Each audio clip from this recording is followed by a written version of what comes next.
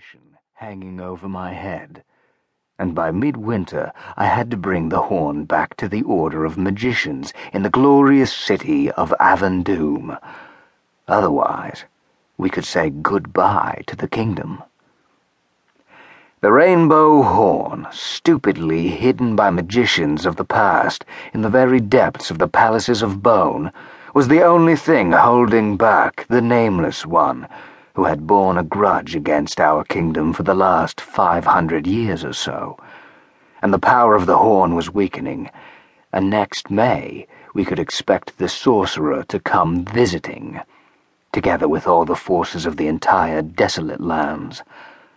Naturally, nobody was exactly waiting to greet the Nameless One with open arms, and the Order of Magicians was desperate to get hold of the horn in order to drive the enemy back into the icy wilderness. So that was what we were doing in Zagraba. We were collecting the horn, saving the world, and getting up to all sorts of other useless and foolish nonsense. Stupid? Well, maybe. I woke up every morning with that idea in my head, but for some reason no one wanted to listen to me. Miralisa didn't, and Alistan Marcoz most certainly didn't. But it was my own fault. I accepted a commission that couldn't just be torn up, so I had to puff and pant, run and shout as I struggled to clamber out of a heap of problems. But then, the commission did have its good points, too. When the work was done, I'd get 50,000 gold pieces and a royal pardon.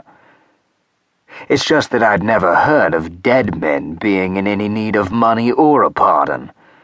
What corpses usually require is a deep grave and a headstone. Why would I say all this?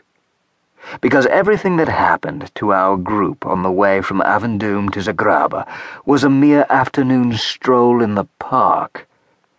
But in Zagraba, and especially in Hrodspien, things were going to get really tough.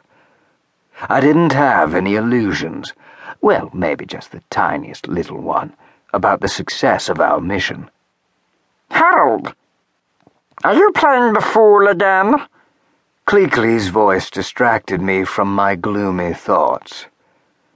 Playing the fool is your job. I'm a thief, not a royal jester, I told the little swine morosely. That's your bad luck. If you were a jester, you wouldn't have got caught out with this commission from the king. You'd be sitting at home, swigging beer. I suddenly felt an irresistible desire to give the little green wretch a good kick. But he evidently read my thoughts and went darting after Eel, so I had to postpone my reprisal for another time. From the very moment we set foot in Zagraba, Miralisa had set a frantic pace for the group, and at the end of the first day, I almost died. We stopped for the night in a forest clearing, and I felt like I wouldn't be able to get up next morning. If everyone else liked tramping through the forest so much, then that was their right, but I'd rather lie on the grass and take a rest. If they liked, they could take turns carrying me piggyback, because I was willing to swear by Sago that I didn't have any strength left for strolling through the woods. And the next morning really was tough. I had to force myself to get up, grit my teeth, and tramp, tramp, tramp. But by lunchtime, I'd more or less got into the rapid rhythm, and the next day, I almost stopped feeling tired. In fact, I began to suspect the Elfess was adding some of her magical supplies to the cooking pot to make our daily marches easier to bear.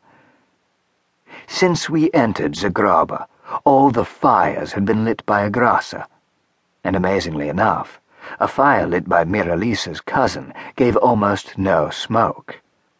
The first night, I was a little bit nervous that the flames might attract unwelcome attention, but the cautious elf didn't seem too worried, and that meant there was no point in me getting agitated either.